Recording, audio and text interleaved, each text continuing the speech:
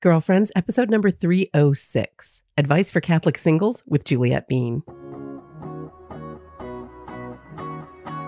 Hello and welcome to Girlfriends. I'm Danielle Bean. I'm a wife and a mom, and I'm on a mission to help you know your worth as a woman so you can find peace, balance, and joy in family living.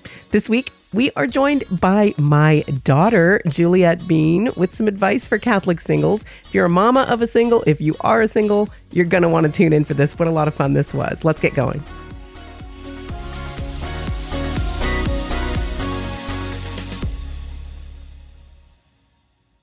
Hey, girlfriend, thanks for being here. I'm glad you're joining me here on the podcast. If this is your first time listening to the Girlfriends podcast, I just want to give you a special welcome. I'm so glad you are here checking us out.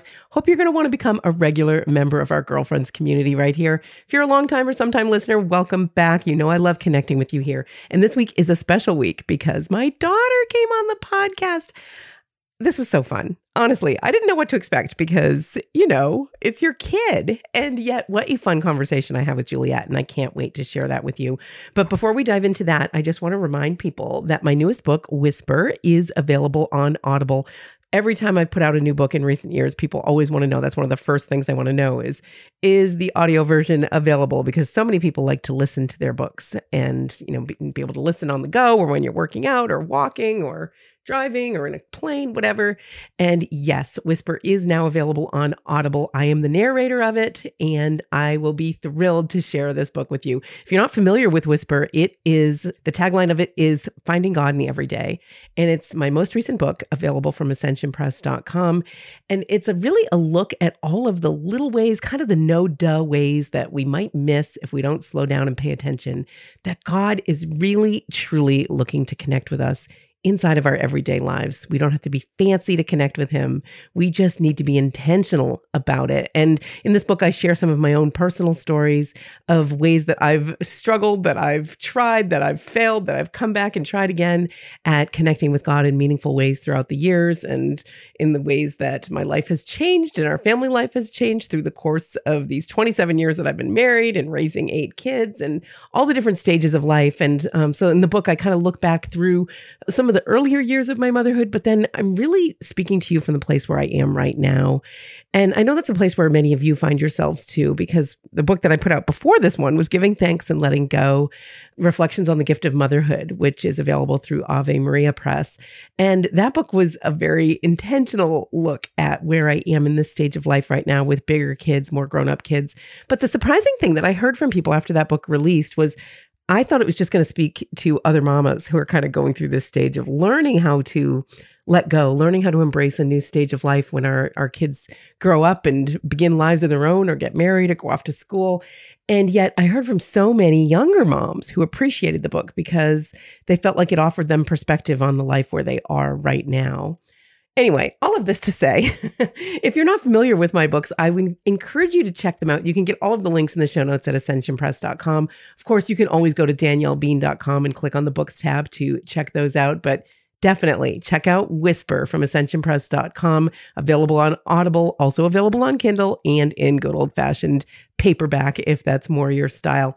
If you would like a companion journal, which is like reflection questions going chapter by chapter for any of my recent books, please just reach out to me. I'll be glad to get you a free copy of a PDF for the companion journal that you can use for going through the books on your own, journaling on your own, or going through it with a friend or a group of other women, whether you belong to a women's group, that's a formal one, or just get together once in a while and you want to have some questions to kind of guide you through conversations based on themes in the books. I'm always happy to provide those for you free of charge. Send me an email. Just let me know that you need it, which book you're looking for, and send it at my email address, danielle@daniellebean.com. All right. I don't want to delay any further. I had such a great conversation with Juliette. I was really just enchanted and delighted to have this conversation with my grown up in many ways daughter, but I won't share any more of her intro now because it's going to come out in the interview. So take a listen to my recent conversation with the Juliette Bean. Hey everyone, I have a very special guest who's joining me here on Girlfriends today. Today, Juliette Bean is joining us. Her claim to fame is she's my daughter. No, but you've got much more of a claim to fame than that. Juliet is a senior at Ave Maria University, and she's newly engaged to Gabriel. We're looking forward to their wedding this coming May. Very excited about that.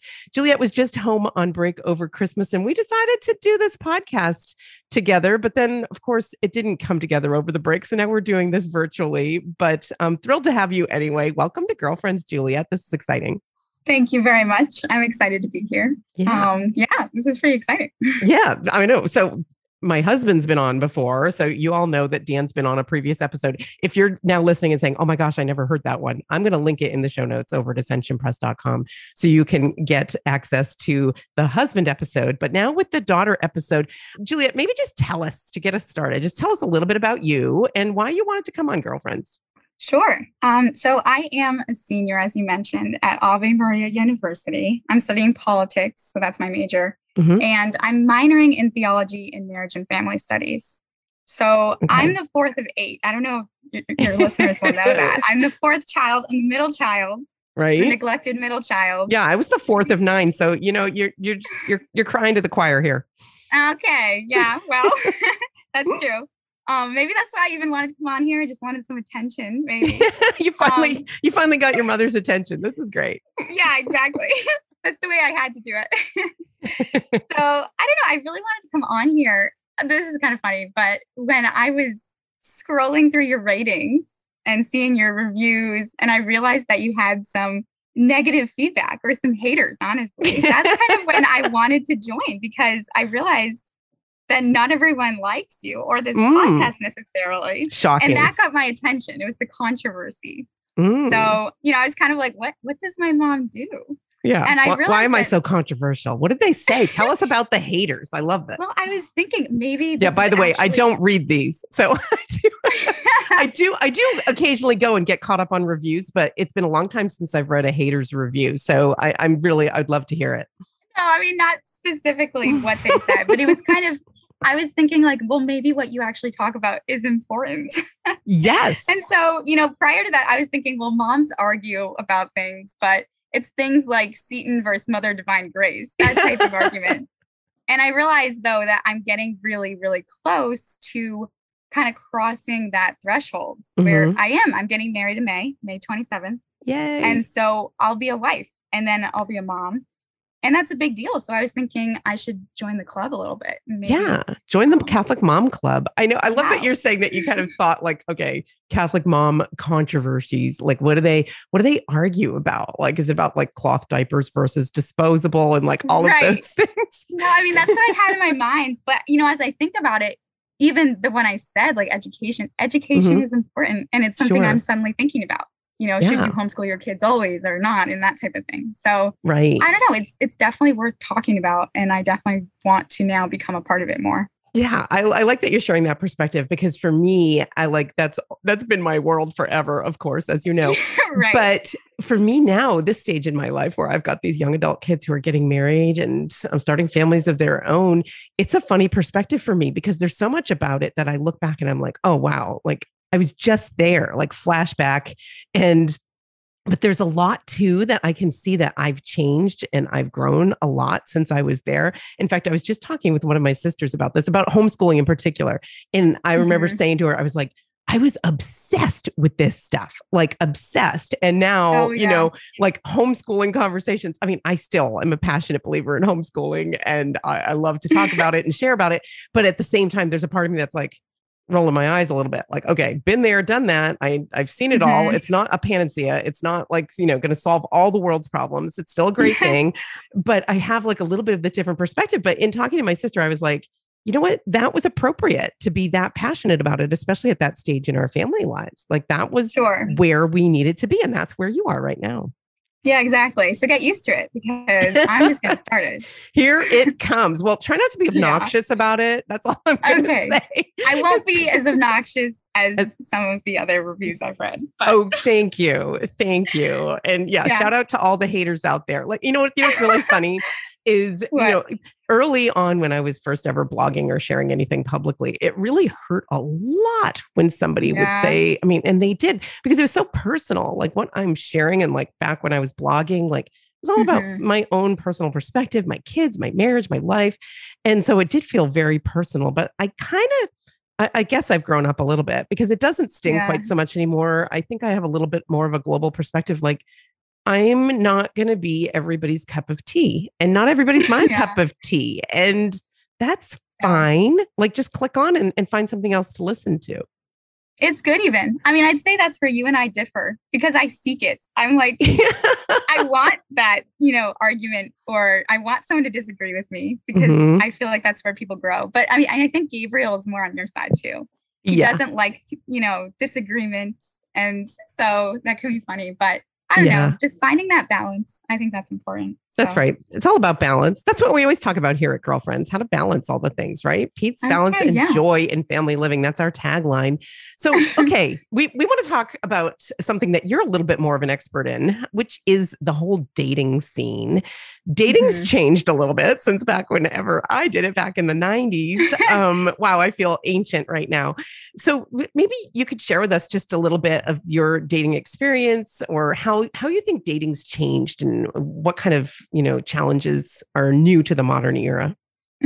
Yeah, I mean, I think the biggest change has simply been technology. We have cell phones and we have social media, and people are more connected than they've ever been.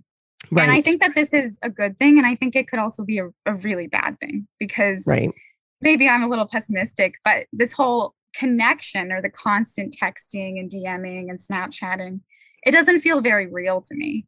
Right. And it's some words or pictures on a screen, and it can be kind of difficult to have that genuine communion without seeing the person or hearing them. And I was just talking to Steven, my brother, and we were analyzing this text from someone. I think you know him. Yeah, you're a little familiar.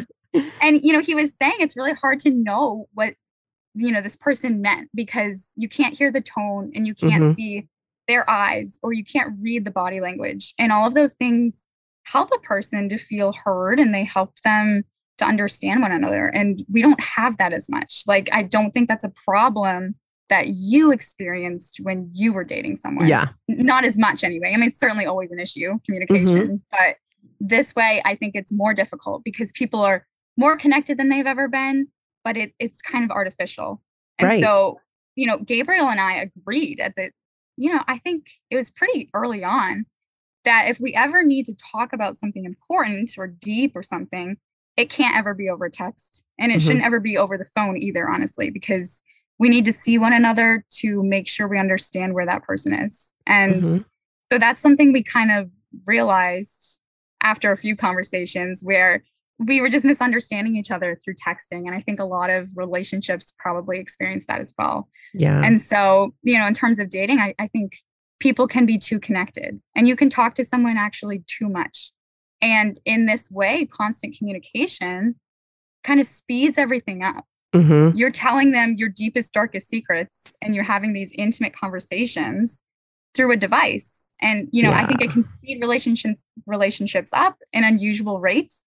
And you want to make sure you're balanced and you're going the pace that you should be going. And so I think that's one of the biggest challenges that people are facing. Yeah. I see that for sure. And I like that you it's like a fake intimacy, or an artificial one anyway, because it's been sped up in that way. And that's been my experience, having dated before social media, before texting, all of that. Like, I remember when we were dating and we would talk on the phone for hours and hours and hours, like nobody does that anymore. And even that though has its limitations. And the fact that it can be so easily sped up in this way, I think is really, especially for young people, especially kids in high school, having these relationships where it's like instant intimacy, and I'm not even talking physical intimacy, but that's a whole other thing. Sure. But instant, just emotional intimacy, and in a serial way. Like, then all of a sudden that person's not in your life anymore, and then you're having this relationship with this next person, Like, the human soul isn't made for that. Yes. Right. And I mean, you're telling these really important things to someone. You're using emojis and things like that to kind of convey how you're feeling. And I don't know, I kind of laugh at it because I just don't think that's the way we're meant to be. And, for things like social media, that's a whole other story. But Gabriel and I deleted our social medias at the Mhm. very beginning of our relationship. And it's been really good. And we haven't regretted that once. Yeah. I That's a love whole hearing other that. thing. Yeah. Not that it'd No, be I terrible mean, if you were on it. I know some of my kids are on it, but at the same right. time, I think that's a Yeah. really healthy decision. Yeah. And I mean, you feel this pressure and you feel that comparison, and all of those things contribute to it. There's nothing good about that. I mean, Right. certainly some people need to be on social media, and I'm not saying it's always a bad thing, but for relationships, it's good to at least be aware that it can actually affect your relationship with someone. Right. And I don't know, if you're deciding, to get married and things, it's just good to be you and him, and you don't need other people's thoughts on it. Yeah, definitely. I think this So is it's really been good. helpful. This is helpful perspective because, a lot of times I'll hear from people who listen to girlfriends who are young, who are single. We've got even some kids at Ave Maria have reached out to me and told me they listen to the podcast. So I think it's helpful for us to take up some of these topics that might be relevant, especially for today's singles, and talking about some of these challenges that technology presents to modern day singles, especially ones who take their Catholic faith seriously. But let's talk about a dicey topic, which is the rule that we've had here in our family, which of course is that you don't date in high school. And of course I say that knowing that your father and I dated in high school, and that is part of the reason why we have that rule, because we know it's not a good plan. Sure. But so that's been it probably our least popular parenting rule through looking back now and ongoing among the kids in that age group. But so looking back on it now, I wonder, like, how do you think about it or feel about it? Is it different from when you were in high school? And what might be your plan when you and Gabriel begin a family of your own? Yeah, that's a good question. This is a tough one. Mhm. I will say blatantly that I don't genuinely believe people should date in high school. Mhm. I don't think everyone should. I don't think it's a good thing. I don't believe people are usually at the maturity level they need to be at to date in high school. Right. So in that way, I agree with you guys. I agree with that rule. I will also say, however, that it's never that easy. Mhm. And when parents, as we've discovered, no, right, sure, the hard way. When parents make rules across the board like that, it can, and I'm not saying it always does, but it can lead to sneaking around. Mhm. And it can lead to breaking that trust between a child and his parent. And that's so important. And that takes years to build up. And then to just break it, Mhm. I mean, that can be a terrible experience for both. And I don't know, that's really tough. So the perfect solution, I don't know. But maybe your haters do. I will say, Gabriel and I have talked about it, and we have kind of decided, and maybe this will change when we're actually married and have kids, but we've decided that it's might be good to not create an age for dating or Mhm. a grade level for dating, but rather decide based on the child. Right. Because I mean, every child is different, and maturity wise and who they want to date, maybe the family and they're wonderful and they can handle it. Mhm. And maybe it still isn't good for them, but it won't be as harmful as if you said no and then they went and did it anyway. Right. And I don't know if I could say in every case it's always wrong for high schoolers to date, because I think it would be bad to deny a child when he or she is mature enough and Mhm. you know that, and you can trust them and you can work together to kind of talk about it. Yeah. So I don't know. That's kind of my view on it. Again, it might change. And Yeah. I'm have no experience with it. So Right. it's kind of funny I'm talking about it at all. Well, no, I think it's But, important to think yeah. about it and talk about it. And I like that approach. I mean, I would say that, saying that all of it should be a conversation is a Mhm. great way to approach it, and probably a great way to approach many of the decisions you might make for your kids as parents. And I like that, that you recognize that that's actually one of the toughest things, I think, in my own experience as a parent, is that kind of balance between, do we want to make this hard and fast rule that we know is going to be this temptation for them to sneak around, or for them to rebel against, and balancing those things, because at the same time, the rules you make are communicating your standards to your kids, like, so it's like, here's our standard and here's why we have this value. And yet, making concessions about it or something might convey something different. But I like the idea of it being a conversation and it being very personal, because that's been our experience too, that, this one same rule that we try to apply to all of you kids might come across very differently and might be applied very differently in individual situations. So having it be part of a conversation, I think makes a ton of sense. Right. I've also seen with certain families or parents that they had an experience growing up and that makes them go into the opposite extreme direction. Right. And it's those extremes, I think, that leads to some dangerous situations for kids. And so I don't know, having those hard lines, it's important, I think, for a parent too, in some areas, but with dating, it's a little more blurry in my eyes. Yeah. And I don't know. So I don't know. I think just having that middle ground might be good. Yeah. But we'll see. Yeah. Well, all of this is recorded, so your kids will be listening to this someday. Oh, gee. Yeah, that's true.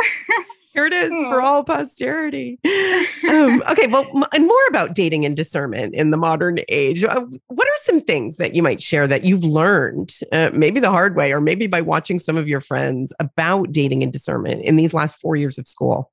Yeah. So one of them, I think it's something everyone's heard before, but, prayer being very important. But one side that I think people don't often think about is that having your own prayer life outside of your significant other is very important, even after you are engaged. And, I'd like to know your thoughts on after you're married. I think you always need that, but yeah, I'd like to know what you have to say. But so like with Gabriel and I, we would at the beginning of our relationship, make sure to be praying a rosary every day, doing these holy hours. And then it was pretty quickly we realized like, oh, wow, I'm really not praying on my own that much. And that's not good.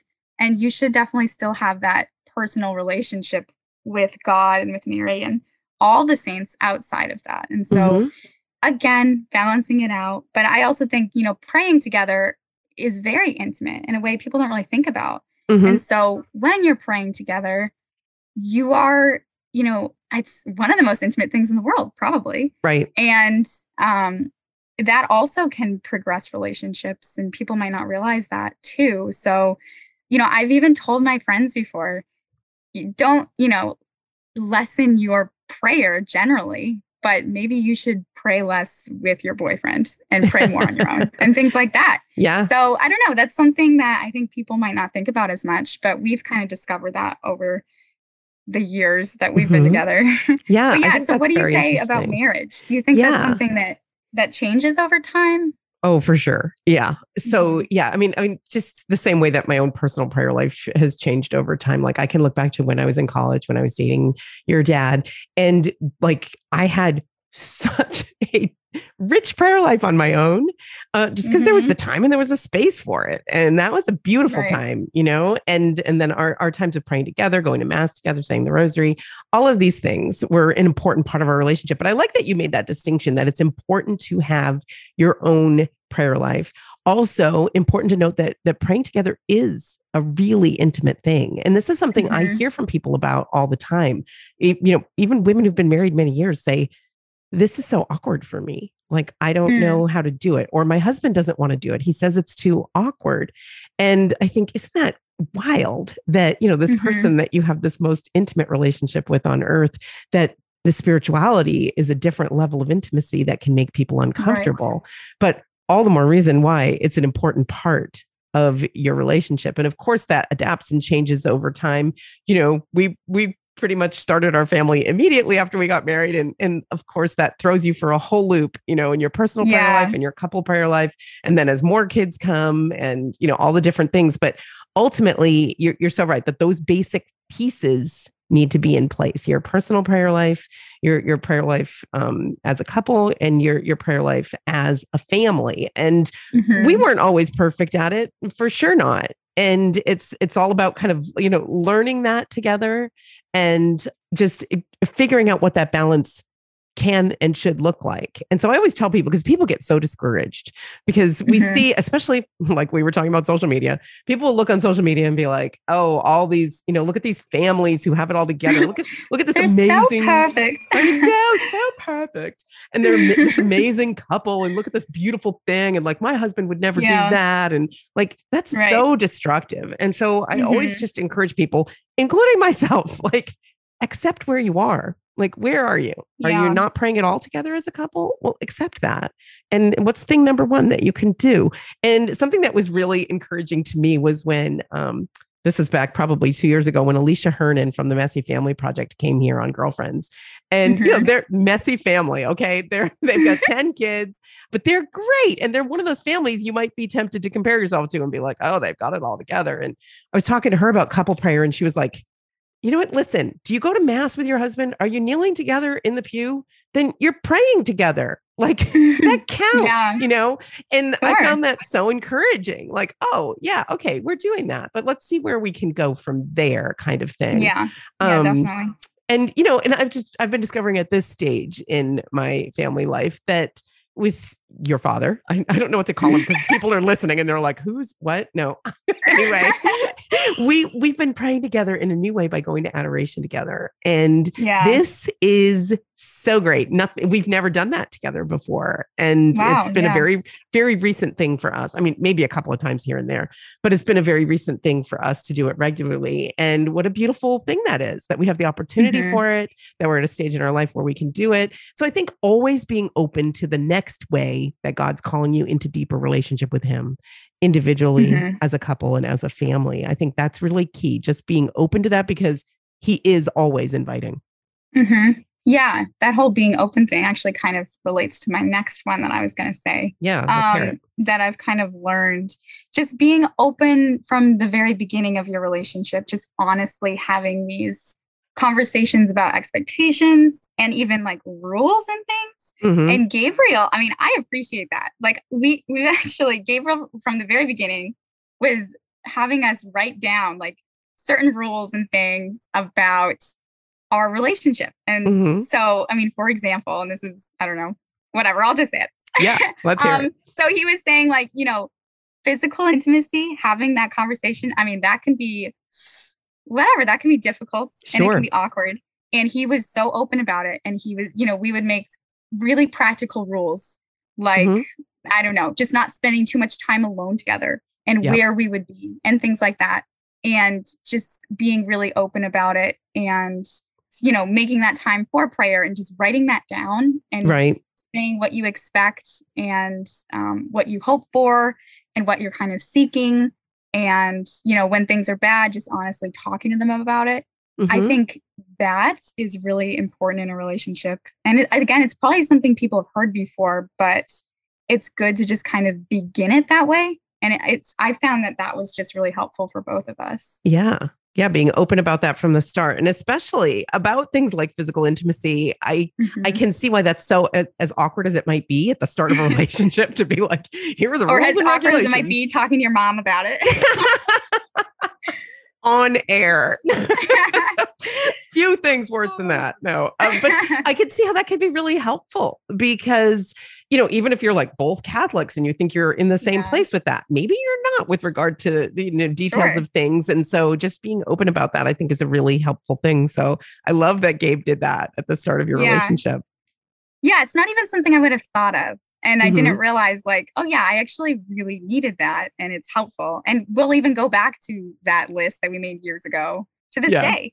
That's great. It's just nice. Yeah. Yeah. So it's definitely one. That's great. Okay. Yeah. Any other things that you might mention that things that you've learned? There was one more I think that's important, and that's having other couples, or just not hanging out alone all the time, having groups of friends. Especially here on campus, that's kind of easy to do.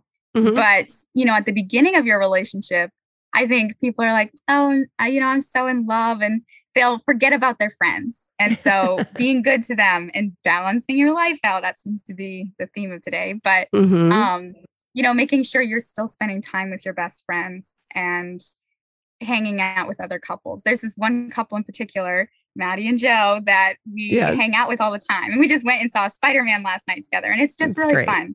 And that I think it's really good, especially for young people, because you have to learn how to be a couple in groups and outside of groups. And that's just a different thing.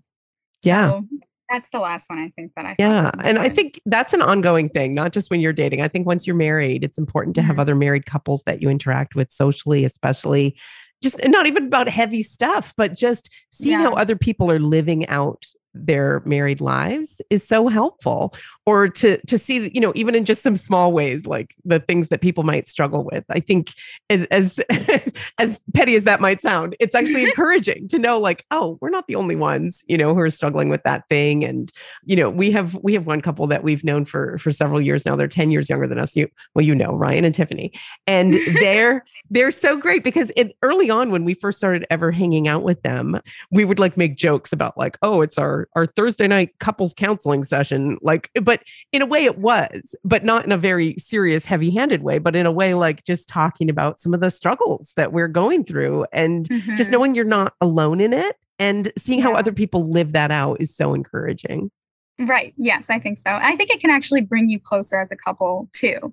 Just kind of being around other people and realizing you're in this together and they're in it together. And there we go. It's very nice. It's really nice. Yeah. I think that's great. All right. Next question. And I don't know if you have an answer for this, but this was on our list. So I'm going to ask, are there things that you wish you had known when you were younger about dating, about discernment, or anything in general? I don't have much written for this one. I said, I wish I had known Gabriel was out there. That would have given you a lot of perspective through high school, right? Sure, right. No more worrying about things. But for real, I mean, I don't know. I'm pretty happy with where I am. Of course, you can always look back and you can say, I wish I'd been as mature as I am now, or I had relied on God as much as I do now. But, that's life, right? Yeah, and I don't feel like there was a piece of advice or wisdom that you failed to give me ever in life. So I'm sure there were, but you're just not thinking of it in the moment. Right. Yeah. So I don't know, for that one, I don't know. There's always something, but nothing in particular. Okay. All right. Next topic is figuring out, this is part of the discernment, because I hear from young people all the time who are either dating or they're, they've just gotten out of a relationship and they're just kind of floundering to know, like, what is God's will for me? And so how did you know when you were dating Gabe, like at what point and in what way? Maybe it wasn't specific, but how did you know that he was the one? How did you know that you were feeling called to marry him? We were just talking about this, weren't we? My answer is very unromantic. Yeah, let's hear it, because this is why I wanted to talk to you about this. Let's hear it. It's actually, so we were just talking about this with, I think, Kateri and Paulina. And yes. I mean, we were like, they had these moments where they realized, and for me, I was like, what? I'm a pretty skeptical person, and I'm a very practical person, and so I went about the relationship just like that. I trusted myself, and I thought if this should end, it would be clear to me and I would end it. Okay. And every day, I would analyze it and I would never have a reason to end it. And so you just haven't had a reason to break up with him. I know, it's terrible. I hope he doesn't listen to this, but he probably will. But instead, I would just have another reason to stay. Right. And so I had never experienced that before. And he complimented me in every way that I needed to be complimented. He's so patient and he's so calm, and I might be the very opposite. Right. But, I knew where I was weak, and for every one of those areas, he really is strong. And so that helped me to see that. Yeah. And so, I don't think I can say there was a moment like, whoa, I'm going to marry this man and we'll have 8 kids and we'll live happily ever after. And no, I mean, there really wasn't something like that. But right. I wouldn't have trusted that thought anyway, honestly. And because that's not how you tend to approach life. So I can see that. And I don't view that as true discernment anyway. So, instead it was consistent peace and happiness and praying about it and just experiencing that. And I think that kind of helped me to know, like, yeah, this is actually something God wills for me. And in that way, I kind of came to it. And it took a little while, but it was also just, it was slow but consistent, and it was good. Yeah, I think that's a super helpful perspective to share, because people don't often enough recognize that And I try to tell people this because people think God's will needs to be dramatic. It needs to be something that knocks you off your feet or a voice from the clouds. And so often God speaks to us through our everyday circumstances, through the things that we get excited about, or through a sense of peace that we have, or through a sense of discomfort that we have in some situations, that it's not always as dramatic as that. And that, God kind of shapes us and helps us to navigate through life in these very subtle ways of kind of just guiding us through with that, what you said, a sense of peace, a sense of calm about the situation. And it's sometimes as simple as that. Yeah, definitely. And that doesn't mean it wasn't exciting in any kind of way, right? I mean, I think a lot of people, it's like, oh, wow, that sounds so boring, but it really wasn't. Right. It's exciting no matter what, and getting to know this person. And you're just, the whole time you're hoping it's the one, but it's hard to really tell and know for sure. And that's why people always question that. So I don't know. Not a very romantic way to view it, but I think it's real. I think it's realistic. And I'm being honest here. That's how it was for me. So. Yes. And people will twist themselves in knots trying to discern God's will when they don't have to. It doesn't have to be as complicated as all of that. No, right. So, and, I don't even there's, especially around here on college campuses, there are always these talks about how to discern, and you should be discerning, and what are you discerning right now, and all of this. And I just think people think about it too much, maybe. And I don't know. You shouldn't have to analyze yourself or God for that matter. It's I don't know. You have to trust to some extent, and I think it's that just makes a a lot matter of trying to figure it out. So okay, well, tapping deep into your unromantic side, let's move on. Oh no, another topic where I think I do know your thoughts and opinions, but I think it's an important point to dive into. Do you believe in soulmates? The idea of a soulmate. The answer to this. Yeah. I mean, we had a conversation, an argument really about this recently.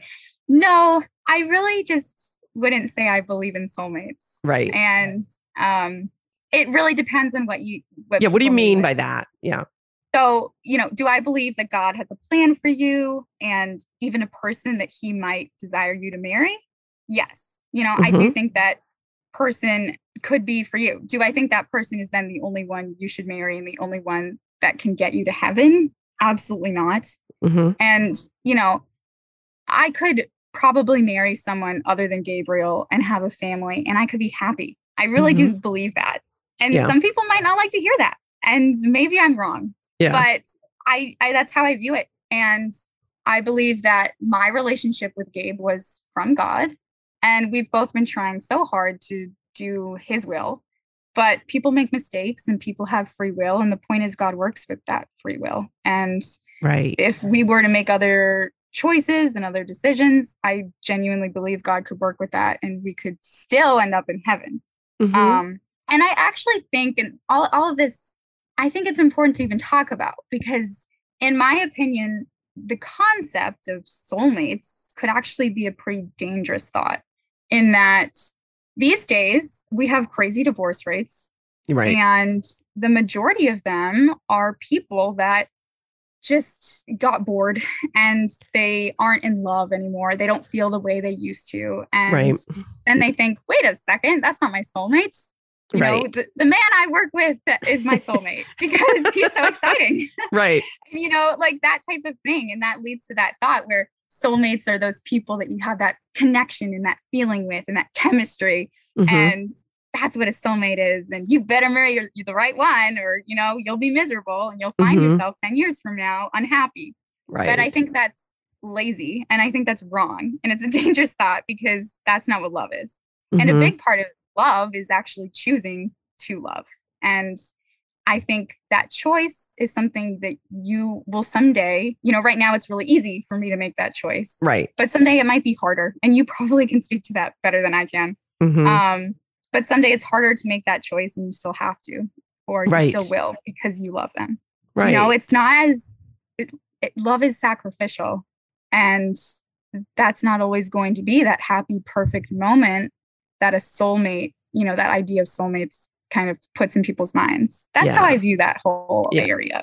Yeah, I totally agree. I think that's a very, you do? I do. I totally agree. Because during our conversation, you were silent. I was quiet. I was just taking it all in, you know? Yeah. But no, I do agree with that. And I think it is a dangerous notion to have this romantic idea of like a soulmate, because like you said, first of all, when that person's not making you feel so great anymore, which happens in every single relationship, every single one, like that's part of it.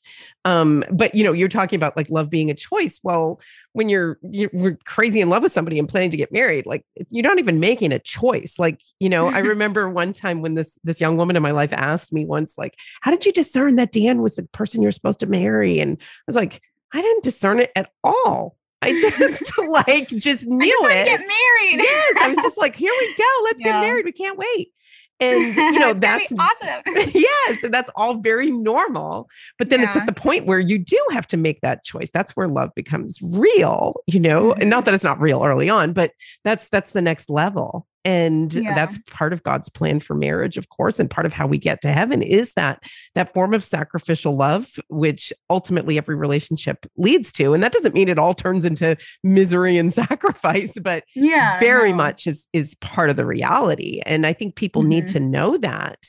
And so it's not helpful to say like, oh, just find your soulmate. Also, like what you mentioned on the flip side of it, people begin worried, like, I'm going to mess up God's will. Like I was supposed to marry that kid in high school and I didn't. And so forget it. My life's a mess. God can work with I'm going to hell. Like, yes, I know. I missed my soulmate.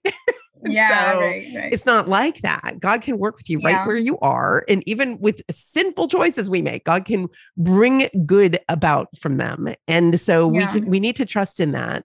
And, you know, being prudent and being discerning as you go along, but not overly so, and not thinking that we can mess up God's will in that way and, you know, mess up our path to heaven in that way. Of course, we can make wrong choices. And of course, we can make sinful choices, but not talking about that. Like, just you can't cancel, you know, God's plan for your life. Right? Sure. Right. Yeah.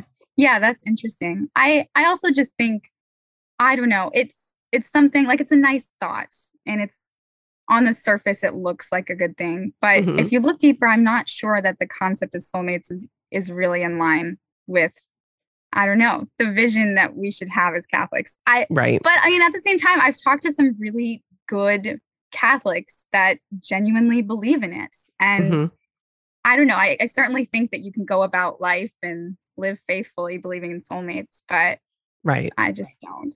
I didn't know that you didn't either. Yeah. That's interesting. I thought we were about to like argue. No, and if you do believe in soulmates, just believe the person you're married to is your soulmate, and you just can't go wrong, right? Like that's the other thing. You know, a lot of people get married and then they'll be married for 30 years and they'll be like, "Oh yeah, I married my soulmate." But yeah, you can say that. It's fine. Because you have to, you know. Yeah. But I don't know. Of course. This is so interesting. So going deep into the controversial topics here. All right. So I'm enjoying this. We do know all the single ladies are listening. Not all of them. Many of them are married, but a lot of them have children your age, or and many of them are young single women. And these are people I hear from who are sometimes frustrated, sometimes feeling lonely, sometimes wanting to just give up on the whole thing. Like there are people who feel very frustrated in dating, whether they're just coming off of a bad relationship or they're just not meeting the right people. Like what advice would you offer someone who feels like I'm meant to be married, but I am not meeting the person? I'm not finding the right person. Do you have any words of advice or encouragement for somebody in that situation? Yeah. I mean, maybe it's easier said than done. I know when I wasn't dating somebody, I was very anxious about it. And there was that whole, like, I even felt like I had a deadline. I was like, okay, I'm graduating in 2022. And so that's when I have to be engaged, which it worked out that way, but I'm not like, anyways. So I don't think that it's good to be thinking about it too much. It seems like the best, like you are your best version when you're just being yourself and you're not as concerned or nervous or anxious about, you know, making a good impression or going out of your way to make sure you're meeting people. I know it's hard. I mean, for a lot of Catholics these days, where they can't even find anyone or they can't meet people, you know, so for parents that have kids that are about to go to college in that area, I would highly suggest they go to a Catholic college, a good Catholic college, because that's where you meet, good Catholic people. Mm-hmm. That's the best way to do that. For those that have graduated, a big part of it is just trusting. If you really do feel like you are called to be married, then that's the plan. And, just do what God wants and try your best. But also, there are other ways, there are practical things. I'm sure you've talked about Catholic Match at catering. My sister so for those who don't know, Match. So my other daughter works for Catholic Match, and we're big fans of Catholic Match. So that, using technology is a great thing. Absolutely. I know. I was bashing technology earlier, but it's really, there is some good. There is a use for it. And this is one of them. I've known, I think many, like 10 different couples that have gotten married. That personally. Mm-hmm. Yes, exactly. Right. So it works, and that's how you meet people. And it's kind of, maybe some people feel weird about it, but that's just a good thing. Like, that's how you meet good Catholic people. They're looking for the same thing that you're looking for. And so that's something, I don't know. I know can be, nerve-wracking, and I haven't experienced that necessarily. I haven't graduated yet. And so I'm not sure, but I think a big part of it is just relax a little bit and trust. If you really do feel like you're doing God's will, it will happen. And that's the best you can do. Yeah. I think that makes a lot of sense. And I would add to that, as sort of connected to that idea, that we're never living our best life when we've hit the pause button and we're waiting for the next thing before we get started, right? And that can apply whether you're waiting to get married or waiting for your perfect job or waiting to have a baby or, whatever it is. Like, where are you right now? Just be that person. God's calling you to be that person right now. And the more we can fully embrace that, the better we're going to be, and the more peace and joy we're going to find. And so, I think you're so right. Just trusting in God's plan, which is, as you said, easier said than done, and I'm sure there are people that are like, oh, okay, pretty little engaged girl, go ahead and tell me how to feel about this. But, I get it. Like, we all can understand frustration, and we can all understand the feelings of, this seems so easy for everybody, but not for me, this particular thing or whatever it is. So for sure, that can be a very lonely and discouraging feeling for somebody who's experiencing that in dating. But I think, just not saying, putting your life on hold until the thing happens, I think is really, really just so important, whether you're talking about dating or whatever it is that whatever next thing is on your agenda. Yeah. I'd also say just making sure that you're working on yourself during it, like keep yourself busy. And there's always ways to grow in virtue. And if you focus on that and you focus on that area, then you won't be as concerned about meeting the right person. And then you'll make sure that you are actually ready when you do meet the right person, Right. Yeah. That nothing more attractive than somebody who's been working on themselves in any way, shape, or form. So that's great. Absolutely. Yeah. All right. So before we wrap up the dating conversation, are there any things that you want to share that were surprising? What's like the most surprising thing about dating for you? I think it's simply not wanting to be away from the person. I'm pretty introverted. And prior to this, I liked time alone. Right. And, I would seek it out. And now it's kind of the opposite. And I never want to be alone. I was alone. Now I'm in an apartment and my roommate was gone. And so I was alone for like an hour and I didn't know what to do with myself.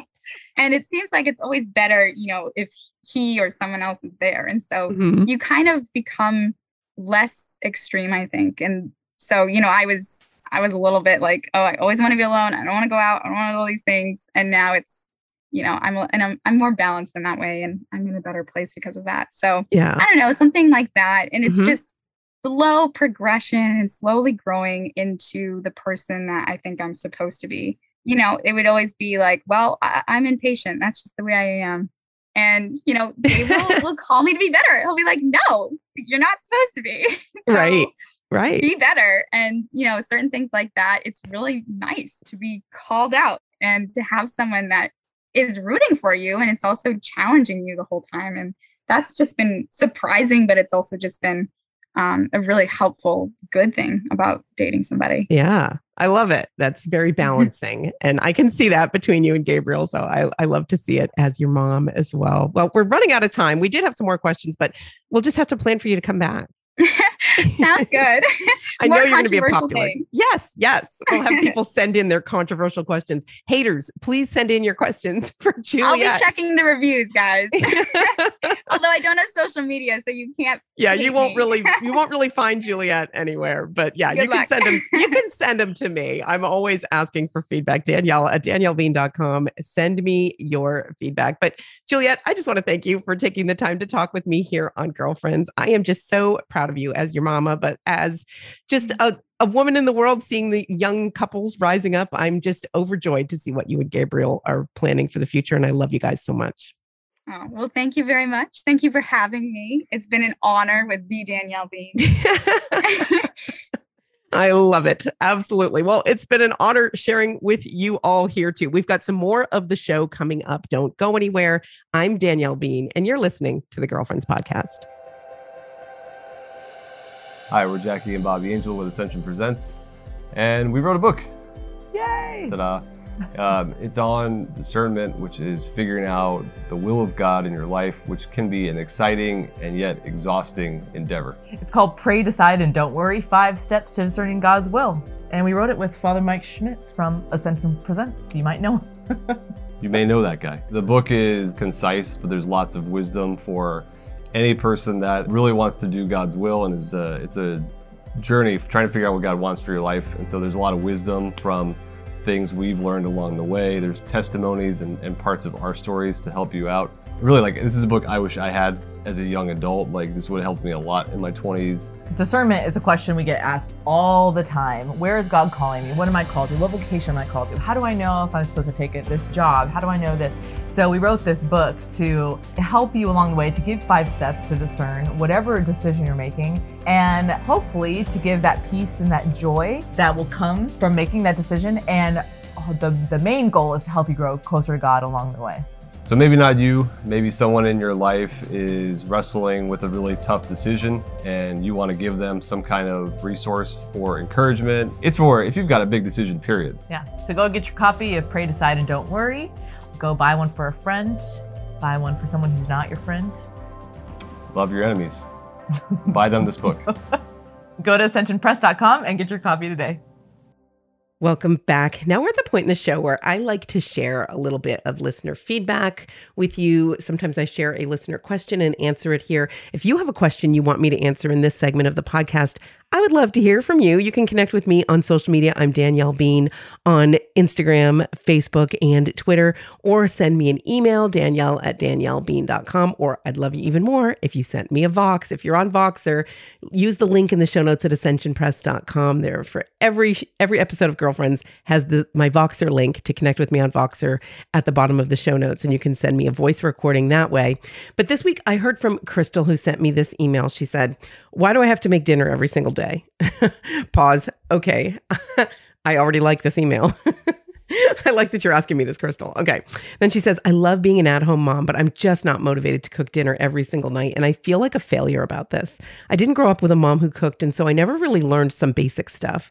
I see other moms making all this amazing food for their families, and I just feel like a loser. Besides that, my kids never like what I make anyway, and I am just ready to quit. Do you have any encouragement for someone like me who's just never going to be a Betty Crocker?" Okay, Crystal, I love the realness of your question. And I think we all, even those of us who like to cook, and I include myself in that category, we all find ourselves there sometimes. So I'm just going to answer this question because even someone who loves to cook can find themselves feeling like, oh my goodness.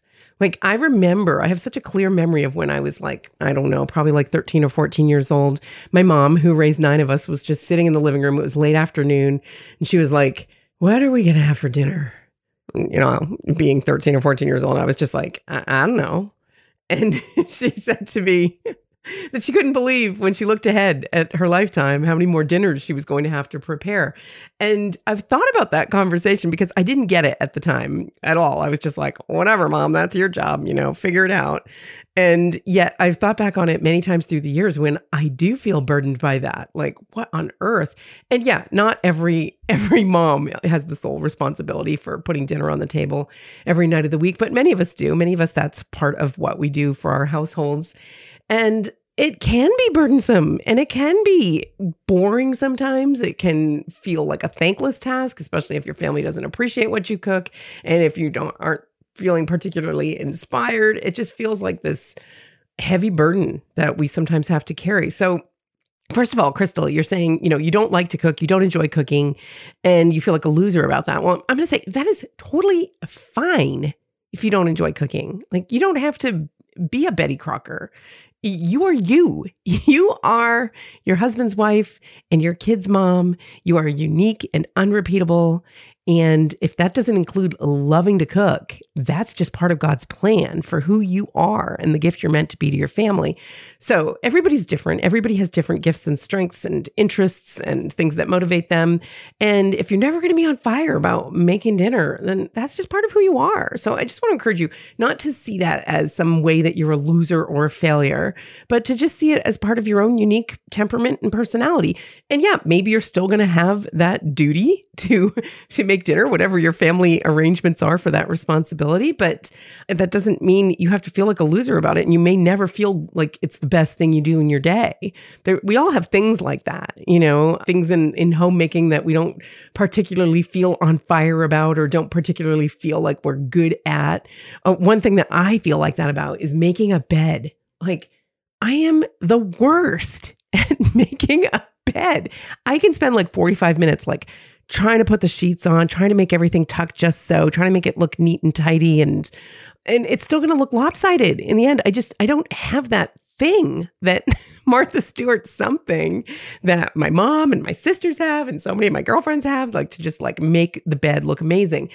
But I accept that about myself and I still make beds. I give it a good go, but I just know that's one place where I'm never going to actually shine. And we all have things like that. So anyway, but that said, Crystal, you can learn. You said you didn't get, the basics from your mom, but that's fine. There's YouTube now. You can just go on YouTube, Google whatever skill you want to have in the kitchen, like how to fry an egg, how to scramble eggs, how to boil water, basic stuff, how to make pasta, how to make a cheese sauce, how to whatever. And you'll find a video that will walk you through it. I promise you. I promise you will. And if YouTube isn't your thing, of course, basic cookbooks. I mean, that's how I've learned many of my own cooking skills through the years. I was interested in it. And so even before the internet, gasp, I collected cookbooks and I just love to go through recipes and try new things and sometimes fail at them, but then kind of learn as you go. So you can just get some basic recipes. This is what I would recommend to you, Crystal. If this is your job for now anyway, and for the time being, this is your job, feeding your family in this way, then get some basic recipes together. Maybe get a very basic cookbook and find some basic recipes that you don't mind so much making that your family might enjoy. Stick to the basics. Don't try to get fancy. Sometimes that's the problem with internet recipes is they get super fancy. I mean, I would say you mentioned Betty Crocker, but there actually is a very basic Betty Crocker cookbook that I loved for years. And it has just, the everyday basic recipes in it. There's Better Homes and Gardens one. I've never read The Joy of Cooking, but I've heard that one recommended quite a bit. If anybody listening has a basic how-to kind of cookbook to recommend for Crystal or others, let me know. I'll be glad to share it on a future show. Also, I would just say, Crystal, make a plan and get some help. You don't have to do this 100% on your own. There are meal planning services. There are some that you can order that the meals come ready made. I don't know if that's in your budget, but you could look into that. There are some where you order it and the meals come as ingredients and kind of walk you through the cooking. And that's a great way to learn. I know people who really enjoy doing that. And it's probably more expensive than going to the grocery store. I don't know because I've never priced them out myself, but maybe just getting that once a week even could give you a little bit of a break or something that feels different. You don't have to come up with the recipe on your own and you've got the step-by-step instructions and everything's all measured out and everything's right there. You don't have to go to the grocery store for the ingredients. that might be nice to kind of put into your mix of things that you're going to plan throughout your week. Maybe you're going to plan once a week on Fridays, you get pizza. And that could be part of your plan. So what I'm encouraging you to do is just sit down and make a plan and see how you can vary it so that it won't feel so overwhelming to you. Like there might be one night where you use a dinner kit like that. There might be one night where you make a basic recipe that you know and you feel comfortable making. Even if you're having that every week, that's okay. You can even make small variations on it. You don't have to feel like you have to come up with a brand new exciting thing every night of the week for the rest of your life. I mean, that is overwhelming. But once you get some basic things, I would really suggest that you plan out your week. And that makes it feel so much more doable.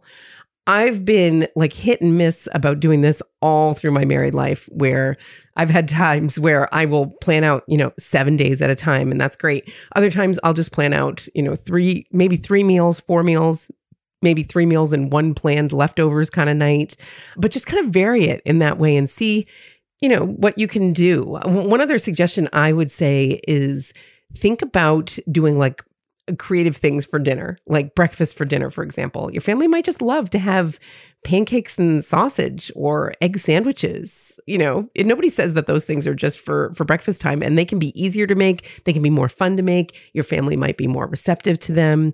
But I really would recommend making a plan, whether you're planning the entire week out or, just doing maybe 3 or 4 days at a time. Having that in place is really helpful. You get less overwhelmed by it. And trust me, I know this because I've done it. I've done it both ways.